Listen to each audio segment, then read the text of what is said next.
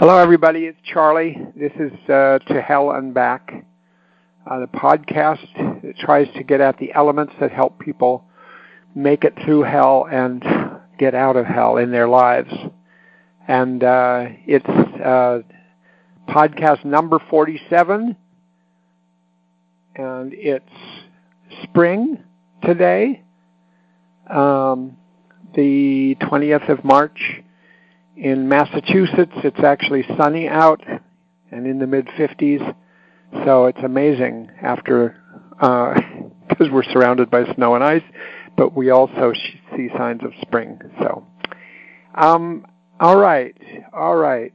First, I want to get started by thanking people who have sent me emails to give me feedback about the podcasts. It's incredibly helpful to me and gratifying to hear that people are actually using the podcast in so many different ways to be helpful. So I'm really glad about that. And people have made some suggestions, and I'm going to pick up on one and just let you know that my plan, my best laid plan, if it doesn't go awry, is that about once a month I'm going to go on Zoom, which is a program where it's going to be possible for anybody with a computer to tune in and visually, and as well as follow, be able to hear me and see me, but also interact with me.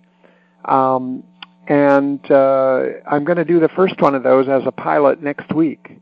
And if you hear this before next week, which you may not, I'll also put notification of this in the various places where I notify people about the podcast. But it'll be next Thursday rather than Wednesday, and at 5:15 rather than at 4 o'clock. So Thursday, the 28th of March at 5:15, and I will put the information out there about the link, including I'll put it on my website, about how to go on to Zoom in order to access this. And it'll be a chance to have people ask questions or bring up comments and be able to discuss things that have come up in recent or even not so recent podcasts. And we're going to see how this goes and then shape it from there.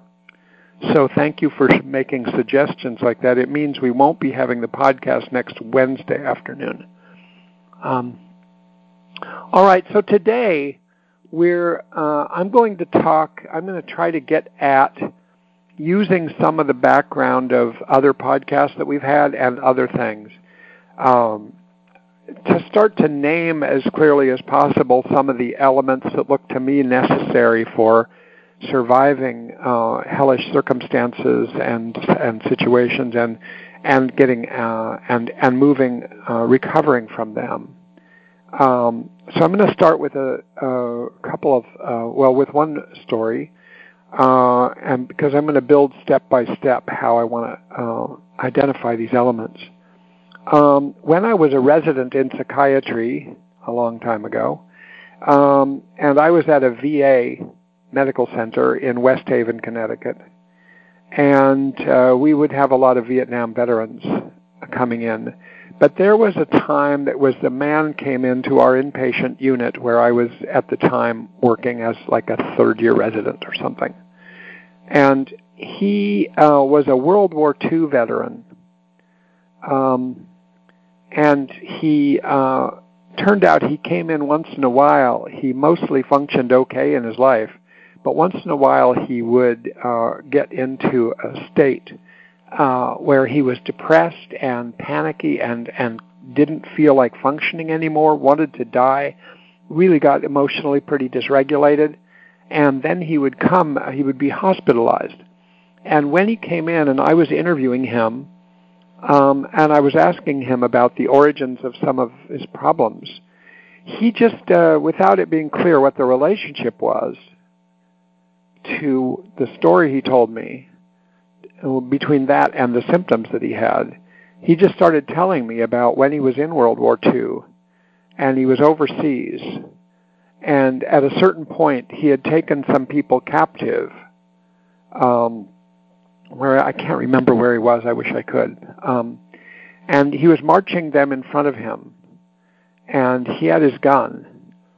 And one of them appeared, he was frightened, and at one point he thought that one of them was going to be turning around and maybe attack him. And he shot the person in the back of the head. Sorry to be so graphic. But and killed this person who was a very young person, probably like a teenager. And as he told me this story, it became very painful for him, and tears were coming out of his eyes.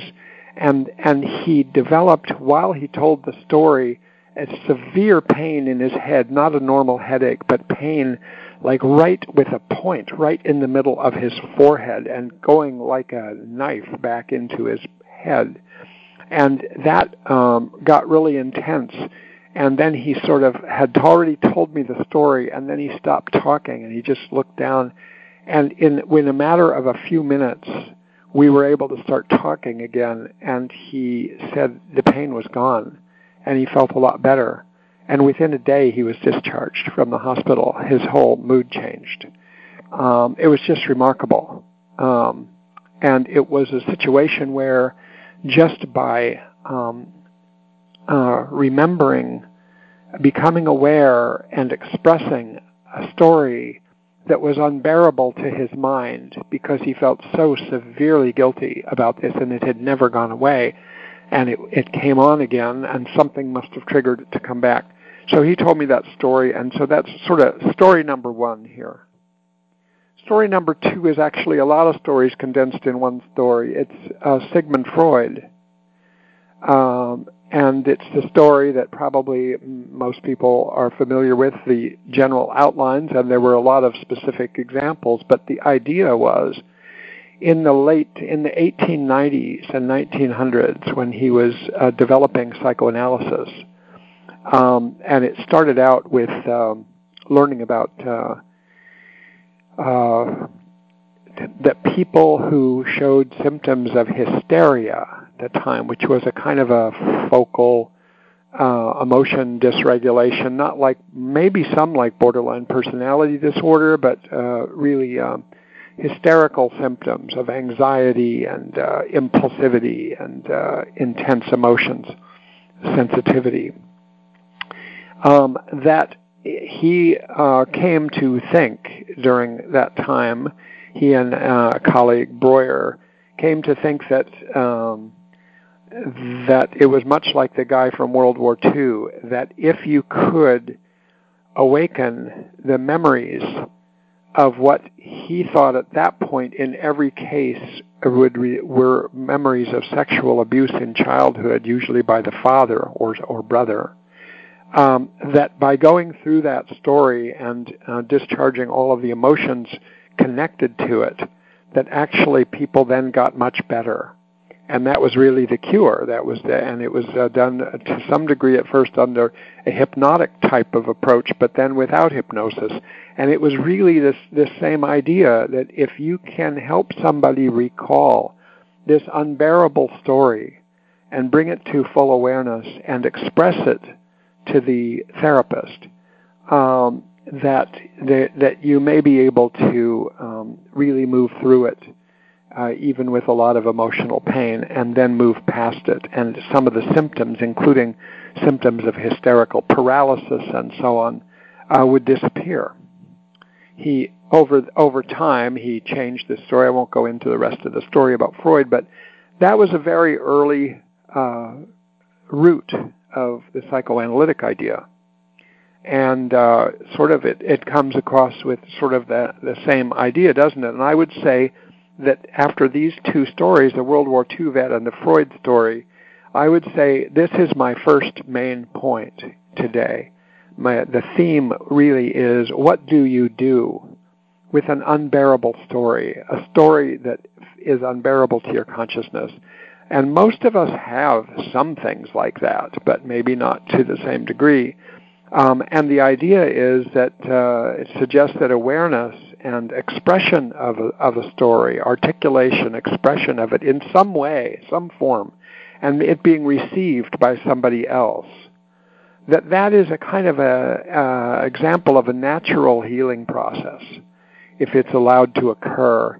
In fact, if that occurs in response to a bad thing that happens in your life, and you are aware of it, you do remember it, you do express it, it is received, chances are much less that you would end up with PTSD, that this is a natural, like a psychological wound healing process.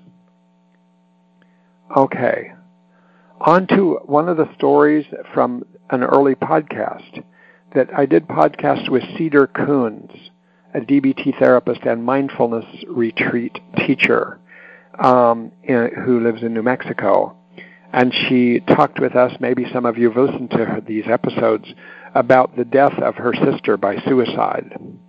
And for Cedar, she is, so it wasn't from a past memory. It did awaken, it did activate some painful things about her family and her family relationships. But what it activated at the time was just that this was an unbearable kind of thing happening. And she reacted by being quite active and involved, going out to North Carolina where it happened, managing a lot of family and estate circumstances, engaging in looking after her adult nephews, her sister's two children, both of whom were disabled, and her getting that being very meaningful and engaging for her. And she discussed the elements that helped her through this episode, which was very painful in her life.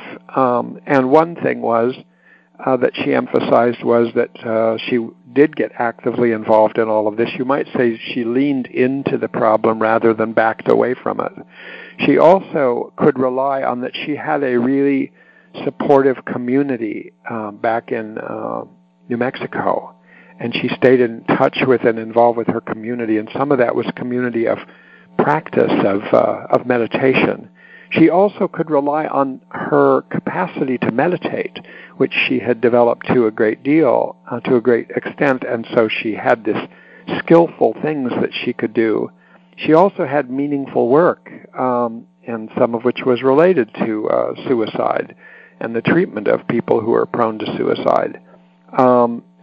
And she also had time and space to experience what had happened, experience the pain, express the pain, go through some states of mind that were kind of disorienting, and come out the other side.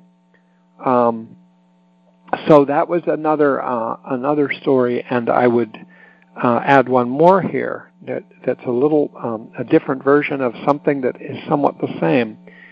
We heard the story in another set of podcasts from Natalia Garcia, a young woman pursuing becoming a psychologist who lost her 2-year-old son overnight, she and her husband in Seattle, with a completely unexpected death with no obvious cause, and just a catastrophic event for her in the morning when they discovered him.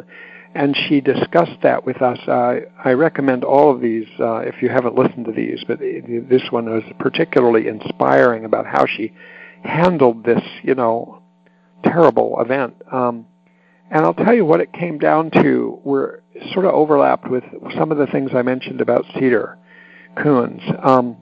She had a supportive community. She had friends. She had close connections to a bunch of mothers of 2-year-olds that she had been connected with, and she made great efforts to stay involved with them and to overcome some of the natural reluctance that some of them had to stay involved with her. So she had this supportive community. She also had a supportive husband that went through this with her, and people that she worked with that knew about it. She also emphasized the skills that she knew from DBT, since she was went through a DBT practicum with Marsha Linehan, had learned the skills, and used a lot of skills such as radical acceptance, but then especially leaned into using the skill of acting opposite the urge to run away, and otherwise called exposure procedure. And she just started to take advantage of using the skill of exposure again and again and again, leaning into the pain, leaning into the cues that set off the pain rather than backing off. And so that was really important. And also finding meaning, that she and her husband developed a project where people could do kind things for other people in honor of their deceased son, and that project goes on. So once again, I guess the theme here, and I'd say maybe this is theme number 2, if theme number 1 was that you need awareness and expression and reception to process an unbearable story and how healing that is. But then number 2 is, what do you get a little more detail about somebody's life and you realize that ain't so easy to do if it's a really unbearable story like these are. And so in order to express these things, you need to have in place some other things that come up in those 2 examples. One is that you need supportive relationships, social situation, even if it's just with one person. But you need to not be abandoned at these moments, which can sometimes be difficult because people can shy away or be vicariously traumatized themselves by your own trauma, and then you lose people rather than gain people at a time that you need to maintain these supportive relationships to help you through this. Another thing is this reference to skills. And skills could be a wide range of capabilities, whether it's the mindfulness practices that Cedar Coons told us that she used after her sister died, whether it's the exposure skills and radical acceptance and observing one's own emotions and letting them come and go, as we heard from Natalia Garcia, and also with other people. It might be the skills of tolerating distress, crisis survival, self-management, dealing with people. But it's sort of having a net of skills that help support you through these crushing blows or intense emotions. And third thing that comes up again and again is meaningful activity. What might be meaningful work or some kind of other meaningful activity that helps you stay focused on something meaningful to you as you go through this. So these 3 things, sort of relational support, some types of skills, and some types of meaningful activity, seem to be common across not just these examples, but many others. And I would call that the scaffolding that you need to have in place. You need sufficient scaffolding in order to make it possible for you to do the processing that I talked about with the World War II veteran or with Freud. But let's move on from that, because what if your life circumstances, the nature of your environment, early environment, current environment, in transaction with the nature of your own temperament and your characteristics, what if those circumstances seriously interfere with being able to build that kind of scaffolding? And so you live with your unbearable story or unbearable stories not able to be expressed, because if you tried to express them, you don't have the supports or structure in place in order to fall back on, in order to support you while you do that. And so you end up in all kinds of other circumstances. You have chronic and severe emotion dysregulation where you might be thinking about suicide or trying it. You might be cutting yourself. You might be using substances. You might be having an eating disorder, and any number of other problems that really result from not having that kind of scaffolding and not being able to process that kind of story. And things just remain like in a chronically unresolved state. I saw a play just last week called The Son, S-O-N, And the story in the play is an example of this, of a person who was a late teenager, 16 or 17-year-old teenager, the only child of two parents who had gotten divorced after the father had an affair, and the father now being married with the former mistress and has a baby, and there's a divorce that's taken place. And the son, who had been doing reasonably well in his life is now absolutely derailed. He is depressed. He is panicky. He has stopped attending school. He's begun to cut himself on his arms to relieve tension and to get through the day. He can't decide whether to live with his mother or father. His mind goes back and forth, and his life journey has been totally derailed by the way his parents handled this. And they were, at this point during the play, it sort of unfolds from there. They're preoccupied with their own problems and their own life situations to such a degree that they're just hoping that he'll shape up, that this will just be a little blip, and he'll go back to school, and he'll get motivated again, and he'll get out of being depressed.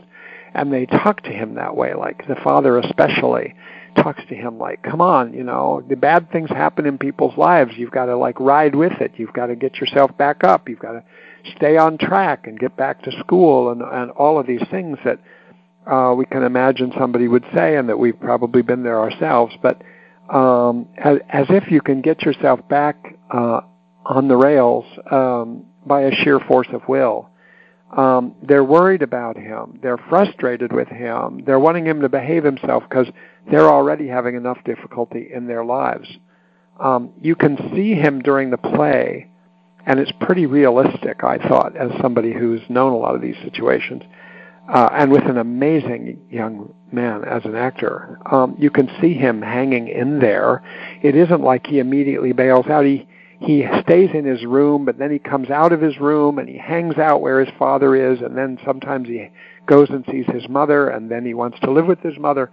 And so he keeps being there in a position where you would think he might be able to acquire this relational support that he needs, or to start doing something with them that's meaningful, or acquire some way to cope with this, or be sent to therapy, which they never send him for therapy. Or for them to not just be telling him to shape up. But opportunity after opportunity goes by, and it's painful to watch it. And sometimes they ask, what are you feeling? How are you feeling? Tell us how you're feeling. And when he has no words for it, they get impatient. Come on, we're asking you how you feel. They felt that they were trying to, in a quick way, ask him how he. But he didn't. What was obvious when watching is that he didn't have language for it, or he couldn't just force himself to say how he's feeling. And then he would get very frustrated with them, and they'd get very frustrated with him. And the whole system was stuck. He wanted his parents to get back together. That's what one theme that became obvious. And he was very upset whenever evidence came up, and he brought it up himself at one point, that the father had actually had an affair while he was still with the mother and still with the son. And that the father had done that and betrayed the mother, and then moved out and betrayed the family, and then married this other person who the son seriously resented and was driven nuts around. And what's striking from the perspective of the audience, once again, is that all through all of this, no one, not once, just leaves him room to be, just leaves him room to express his feelings without shoving them down. And no one sends him to therapy. There's no one who even brings that up, even though they are supposedly an upper middle class setting that might usually have thought of therapy when things like this are going on. It turns out that he's skipping school, and he's pretending that he's going every day for 3 months at a time, and with no contact between the parents and the school, which seemed a little unrealistic, but that it can happen. But there's no one with whom he expresses his private experience. So these ingredients that I've been talking about are not there. And then at a certain point, he has a more dramatic than usual cutting episode, and wanting to die. And he's put in a hospital, and in the play, there's a psychiatrist that interacts with him and then interacts with the parents. And the emphasis is entirely, even though it sounds very professional, it's entirely on quote, stabilization, a short-term hospital for stabilization, being in groups, learning a few skills, adjusting medications, but never is there a mention of anybody showing much interest in his privately held experiences and feelings. We can see that he's boxed in. We can see that he can't express that there keep being potential opportunities. And then he convinces his parents, especially his father, to sign him out of the hospital against medical advice. And within a short time, within the next few hours, he kills himself in the father's house. And it's just a crushing ending to a painful play that was very well done and probably should be seen by mental health audiences.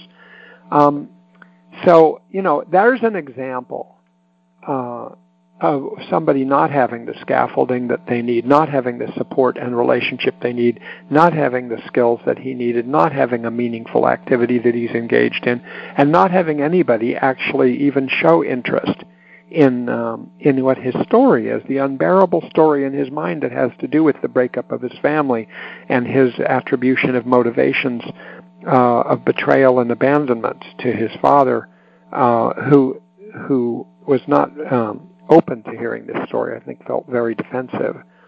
So I want to just also, drawing back from a previous podcast, about where I just spent 3 sessions of the podcast talking with Melanie Harned about the use of prolonged exposure in DBT, where just in short, she describes how, there's a year of building the scaffolding from the way I'm talking about it, a year of going through standard DBT, of learning all these skills, and then and acquiring a supportive or a good connection with a therapist, and then trying to be on track with doing something in your life, whether it's work or school, and then getting ready and getting oriented to going right at the unbearable stories for this person with PTSD, often sexual abuse, sometimes not, sometimes just the impact of a traumatically invalidating environment. But going at these unbearable stories again and again is the essence of the approach. It's like creating the conditions in which the story can emerge, and then telling it again and telling it again and telling it again in a way that elicits the emotions and doesn't appear to be, supportive, encouraging. It just sort of creates the conditions and then allows a person to tell the story and go through it. And then how successful that treatment has been, so that once somebody enters into that, even if they've had many episodes of childhood sexual abuse, once they're ready to do it, they have the scaffolding in place. And they can do this, that it's an average of 13 weeks before somebody actually is really doing better. And there's some reason to think that the people who go through this actually are doing better than if they had gone through a full course of standard DBT, but not addressed the unbearable story. So I just wanted to put that back there, because I think that's a model of what I'm talking about at this point, that really we're talking now about 3 things being in place. There's No, I guess not really. Let me step back from that. I mean, I think you're getting the picture of what I think is a layered approach, where you need several things, and you really can't approach the story if you don't have the scaffolding. And it takes a while to build the scaffolding if your life has been such that you haven't been able to get it in place, and that it involves relationships and support and these other things. So now it sets the stage for me to turn for the rest of this podcast to a review of this incredibly rich 3 hours of conversation, at least from my point of view, incredibly rich, with Andrea Rosenhaft, who talked with me the last 3 podcasts, episodes 44, 45, and 46. I certainly don't want to just repeat what Andrea told us so with such detail. But I am going to run back over a few things in order to capture what I think are some of the essential ingredients that build upon what I've already said and that came up in her story. So you would be best off if you had heard these other 3 hours, or at least the second and third hour of these. The first hour is more about her life up until she was first on an inpatient unit where I met her. So how did she get through this? How did she find her way on a path of recovery? And it was an on again, off again, on again, off again path. It wasn't it was a roller coaster path. And that she's probably still coping with things that she has coped with before, but she's just in a very different place now, as you could hear if you were listening to her.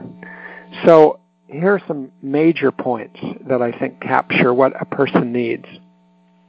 Let me say a bit beyond that. When I say a person needs, I don't just mean I'm talking to psychotherapists. I'm assuming that I'm also talking as a parent and to parents, and as a friend and to friends. In other words, if you are trying to help somebody who has encountered unbearable life circumstances or stories, and they are stuck, and it's some form of what I'm talking about today and some form of what Andrea talked about, maybe this could be useful, whether you're the parent, the friend, the family member, or the therapist for somebody, or maybe if it's you yourself, it might give you some insight about ingredients that you might need to get through hell. So, one ingredient that she commented on, and it was so striking, was that what she said on the inpatient unit, the DBT inpatient unit that she came to in 1990, she found something that she had never had before, and it was crucial. She found membership and participation in a group of women, fellow patients on the inpatient program, who had some overlapping problems with hers, living together, talking together, sitting around in the day room, talking in groups, in a way that she'd never experienced, because no one was being criticized. No one seemed to be being judged or punished or shamed for sharing something. So the capacity to share things, a wider and wider range of things that she had never been able to do before, was there. And that safety was something that she said she had never had before. So that's all by itself such a huge ingredient and part of the scaffolding that I was talking about. And in that context, that she was able to start to express thoughts and feelings, which was not her style. It was not modeled in her family. And if anything, she had to watch out for what reactions were going on in her family, especially with her father, who could be quite critical. And so but now she was finding this new thing, this new language of expressing thoughts and feelings to other people, and also hearing other people do the same, which I'm sure served as models for her. What else helped her that she highlighted? Well, the acquisition of skills, behavioral skills, emotion regulation skills, that helped her have concrete things to do to get through her distress. She highlighted the distress tolerance skills when I was talking to her, the skills of distracting yourself, for instance, and also the concept and the skill of radical acceptance of reality seemed to strike her as really important and memorable. So building the scaffolding by having more and more skills, so you know what to do when you're flooded by emotions. You know what to do when your thoughts are bothering you. You know what to do when you're in difficult interpersonal situations. Start to have things that you didn't come by naturally in your life. I think another ingredient that she didn't say but implied, and I would certainly say, was the amount of time this gave her, that there was no huge rush. Once she was in this hospital, and at that time, the reimbursement environment of that kind of program made it possible for her to stay for, as it did for many of our patients, for somewhere between 6 and 12 months, which allowed her to immerse herself in the skills. So it was an immersive learning experience and allowed her to take the time to go at her pace in therapy. Another ingredient, support, just echoes what I was saying before, that part of this scaffolding is having relational support, and she had therapeutics, so she had a therapist that she found to be really helpful and supportive and encouraging, and she had staff support and encouragement that she hadn't had that kind of thing before, even though she had had other hospitalizations for severe anorexia before that. There's also another thing that sort of doesn't necessarily fit with everybody, but I would highlight from hers. Part of her recovery seemed to be catalyzed by the fact that there were a number of angels, I will call them, in her life as she went through her journey. In particular, her relationship with her therapist during our program and beyond our program, and then with the psychologist of the program, who she had a real affinity with, Cindy, and who stayed encouraging and supportive for years, it sounds like, following that through emails when she was trying to move forward in a professional life. And her brother has always been an angel, even though it turns out she lost both of her parents one after another, that her brother has been always by her side and supportive. And then there was an angel in a halfway house that she moved on to when she left the inpatient program. And this person was a certain kind of angel. It was a particular type.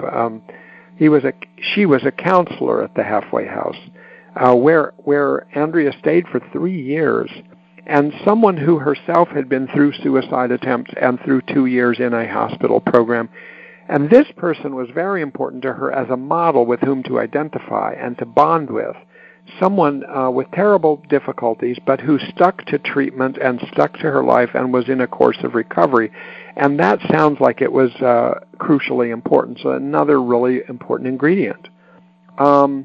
Meaningful work. She found her way eventually, with much support from her various angels, to shift her career direction, which had been in kind of business and marketing or something in New York, toward mental health, which is, I think, a real statement of probably, though she didn't say this to me, but in other words, she turned her career direction in a way that was probably helpful to her because it trafficked in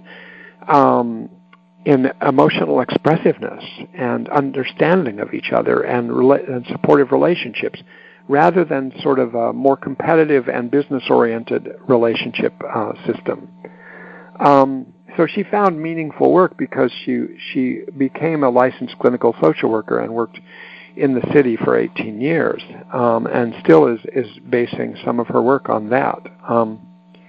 So, Andrea, having begun to build a life based on meaningful work, on treatment relationships, on relationships with other people, having friends, using skills, having them on board, and cushioning her distress with some of them, still, the blows of life continued to leave her struggling.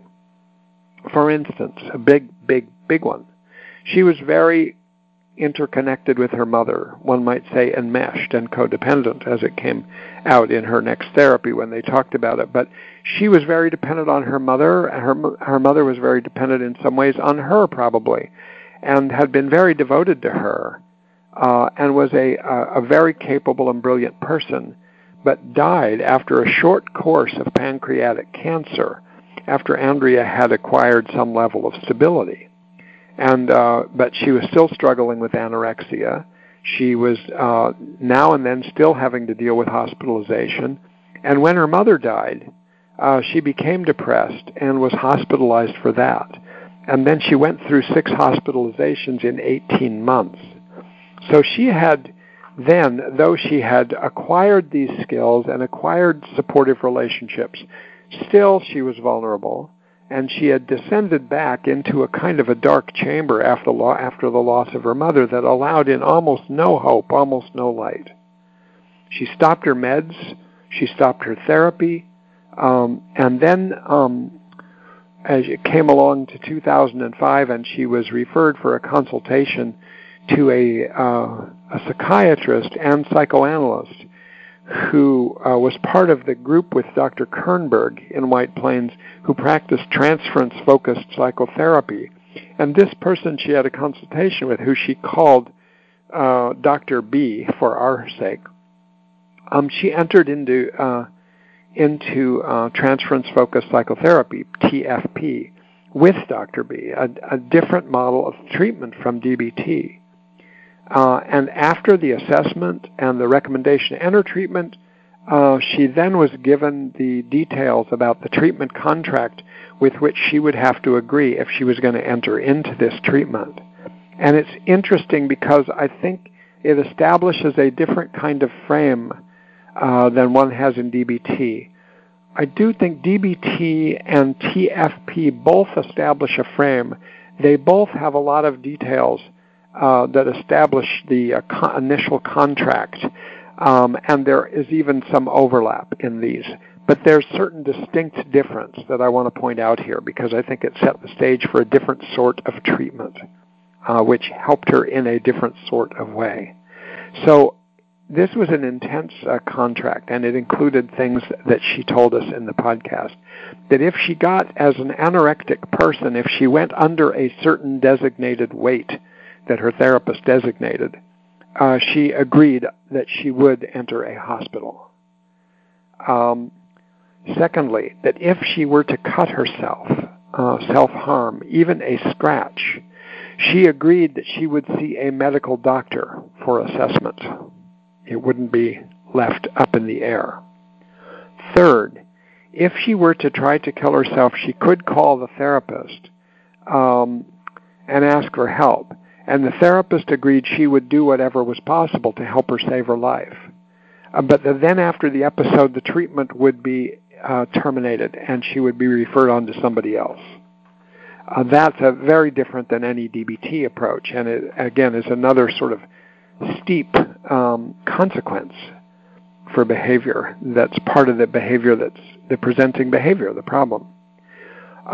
Another feature, she could call the therapist if she was in an emergency, but only for a brief contact and probably in order to triage her to something of whatever she would need to do, but not for therapy on the phone, not for any long discussion, not for a consultation, and not like in DBT for a skills training coaching call. So the contract provided, I'm sure this probably isn't everything in it, but you get the picture. It provided very clear, quite sharp consequences compared to what she had been used to before.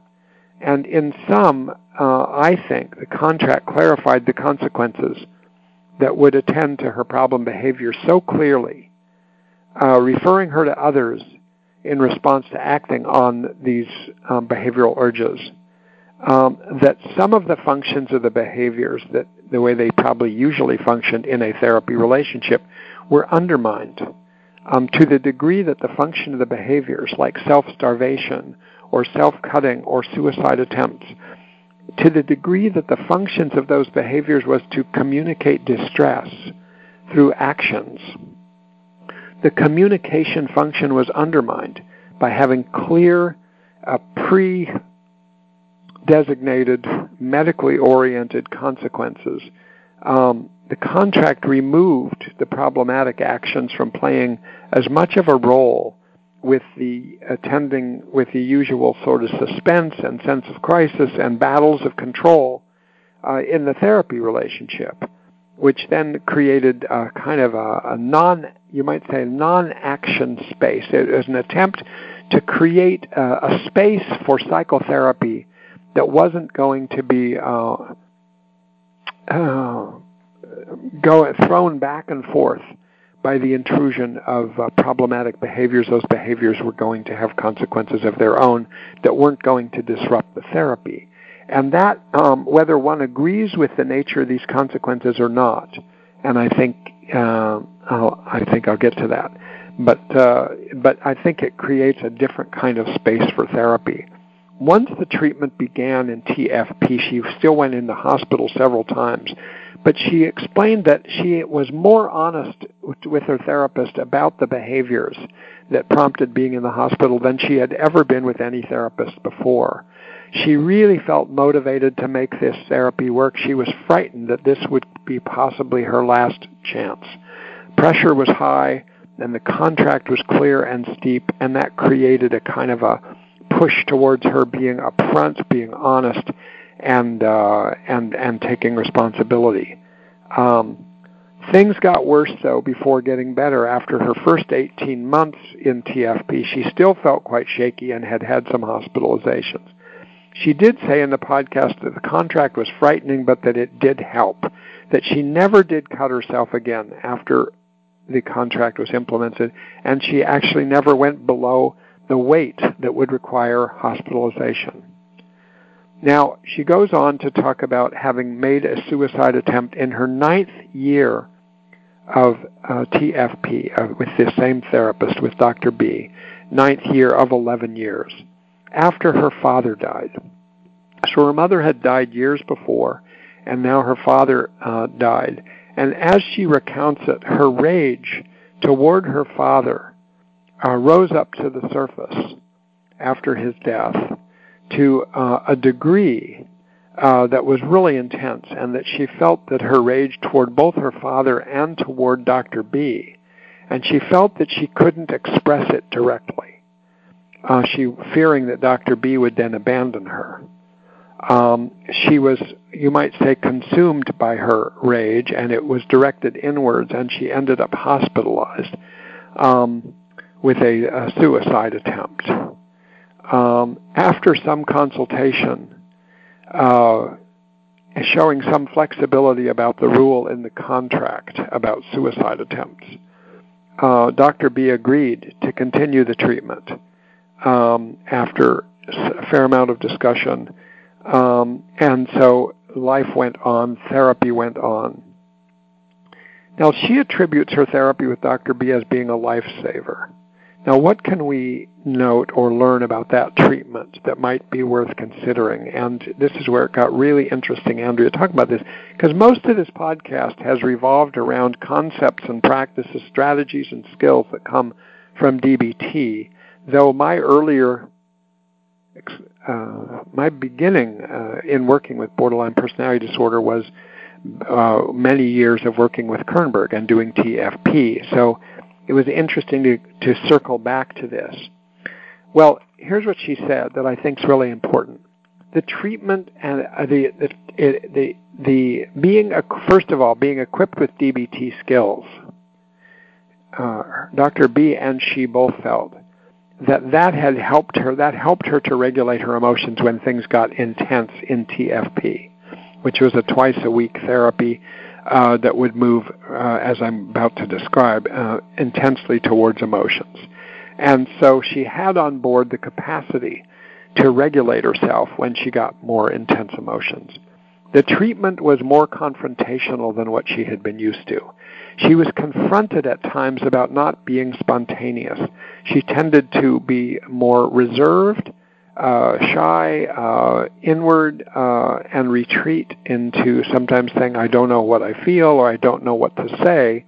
But Dr. B's approach would have none of that. She would basically not let her retreat into a quiet withdrawal. She treated her as if she could be spontaneous and forthcoming about her feelings, rather than giving her time and space and encouragement and waiting for her to be able to come forth. She just would cut right through that and say, you can do this, come on, tell me, how are you feeling? So she wasn't, the DBT therapist that she had didn't do it that way, though I must say it wouldn't be inconsistent with DBT to do that. She was confronted about keeping her mother on a pedestal. This had not really been challenged before, but Dr. B challenged the codependency of her relationship with her mother in a very direct and a very matter-of-fact way. The codependency was manifest both in the mother's increased attention and increased evident caring, when Andrea was showing more symptoms and problems. And she realized while this was being confronted and they were discussing it, that her mom was probably also dependent on her in an unhealthy way. And she also felt that it would probably not have been possible to deal with this, and with the mom having not died. She would have just been too caught up in the codependency. Now, so Dr. B was highly confrontational in yet another way that was very psychoanalytic in its nature. Was Dr. B's favorite phrase, as Andrea puts it, was, "What comes to mind?" Just she remembers repeatedly and with a certain European accent saying, "What comes to mind? What comes to mind?" You know, and at one point when Andrea was hedging and withholding and saying something superficial, she remembers Dr. B calling her out by saying bullshit. So there was this quality of trying to cut through and push through and demand and expect that Andrea would share her feelings and her thoughts about things. In the therapy, she says that narratives emerged, linking her past with her present, and therapy about her father, about her mother, and about her intense emotions and how she had suppressed her emotions, about her perfectionism, and how her perfectionism had become a whole life theme that had started in her family, especially in relation to her father, and putting her mother on a pedestal. And all of this sort of was explored again and again, to the point where she started to be able to notice her perfectionism entering into her self in the moment in certain situations, and therefore being able to intervene better. Another thing she said about Dr. B that goes along the same direction, but I think it adds another wrinkle to this, is that at one point Dr. B specifically said to Andrea, as Andrea said, 4 simple words that I'll never forget. She said, "I can take it." In other words, when Andrea was backing off, fearful sometimes that she would push Dr. B away, or that Dr. B wouldn't be able to stand it and then would have to abandon her, she would take this stance saying, you know, I want to hear this, tell me what you're feeling, you can do this, and I can take this. And then that helped Andrea feel that she could tell her a wider range of things and that she could trust her, that she would stick with her. It wasn't just this attitude of the 4 words. She said also that Dr. B won her trust through having what she called non-judgmental reactions. Andrea would, when she would say certain things or do certain things, she would scan Dr. B for disapproving reactions. And she said, and I didn't find any.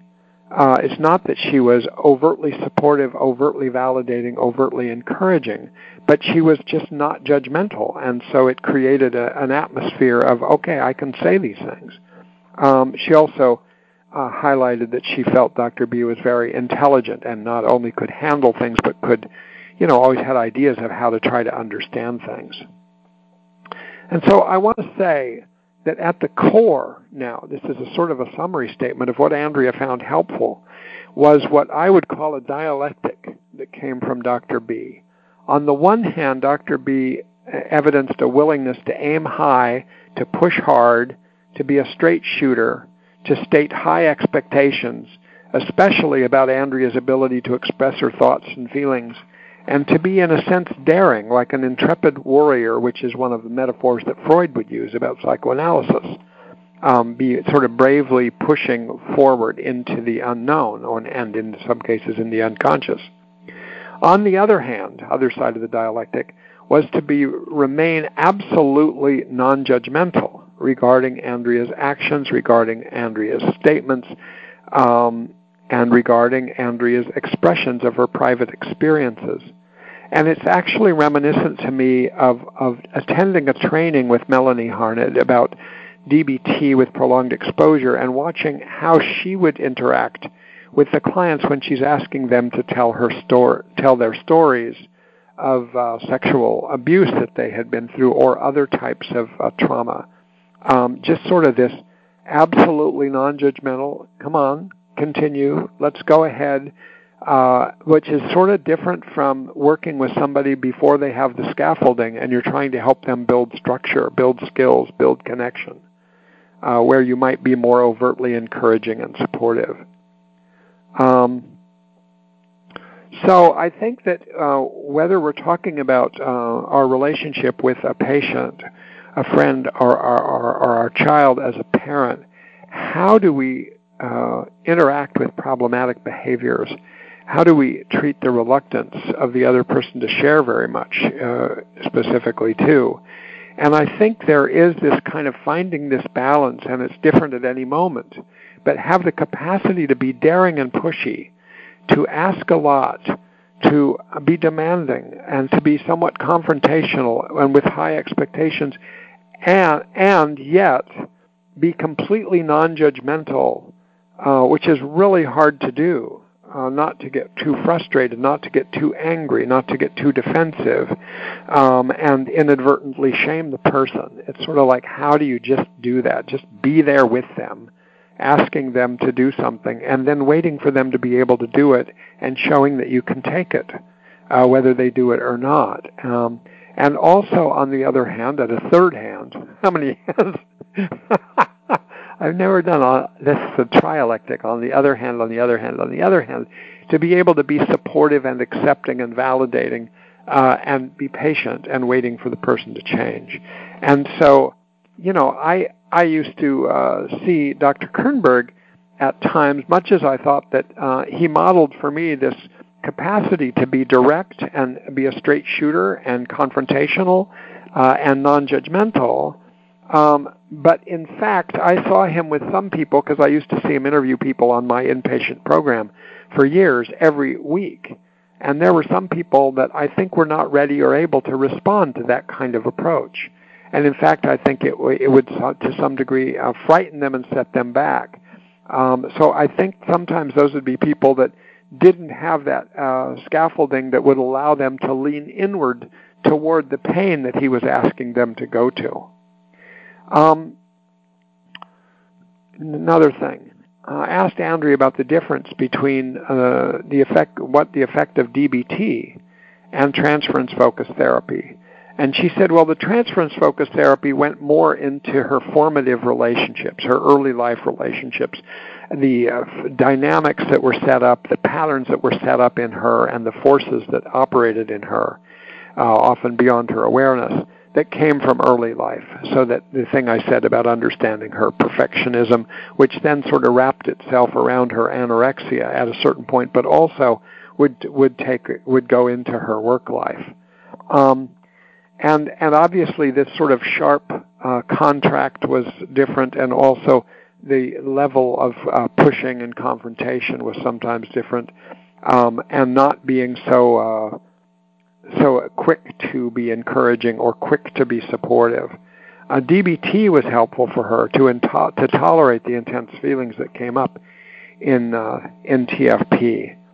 So, again, it seems to me that there are two different emphases within any treatment, not just looking across these two different treatment approaches, but within any one treatment, you need to go back and forth between these, or as a parent, back and forth between you're dealing with your child that's dealing with some unbearable circumstance.